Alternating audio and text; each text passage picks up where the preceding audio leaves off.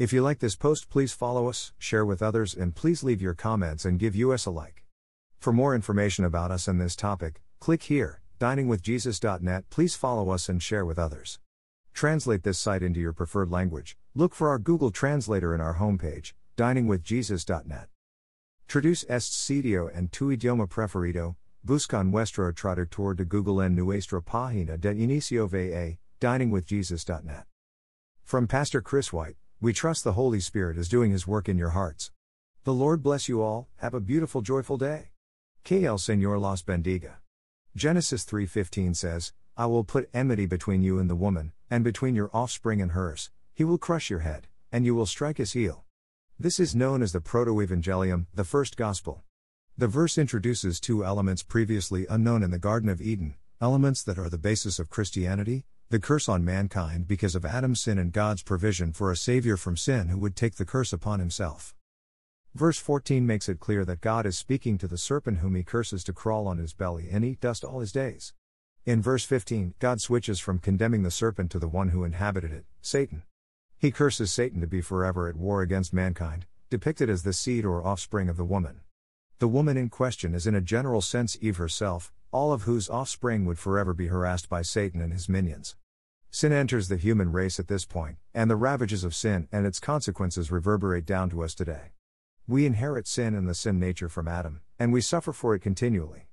The enmity, the hostility and hatred, of men and demons, between whom the warfare still continues, begins here.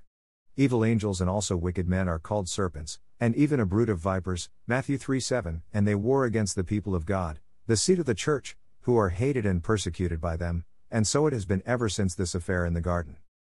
More specifically, the offspring of the woman refers to Jesus Christ, who was born of a woman.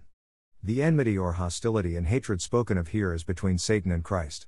The seed of the serpent, evil men and demonic forces, struck at the heel of the Savior when Judas, the Pharisees, the rabble, and the Romans conspired to condemn Jesus to be crucified.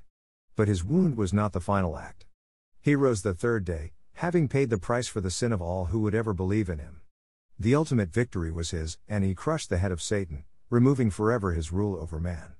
The power of Christ would destroy Satan and all his principalities and powers, confound all his schemes, and ruin all his works. The power of the cross would crush Satan's whole empire, strip him of his authority, particularly his power over death, and his tyranny over the bodies and souls of men. All this was done by the incarnate Christ when he suffered and died for the souls of men, Hebrews 2:14-15. Because of what Jesus did on the cross, he crushed the devil's head, defeating him forever. The Proto-Evangelium shows us that God always had the plan of salvation in mind, and informed us of his plan as soon as sin entered the world. The reason the Son of God appeared was to destroy the devil's work, 1 John 3:8. Thank you to Got Questions Ministries. Copyright 2002 to 2019 Got Questions Ministries. All rights reserved.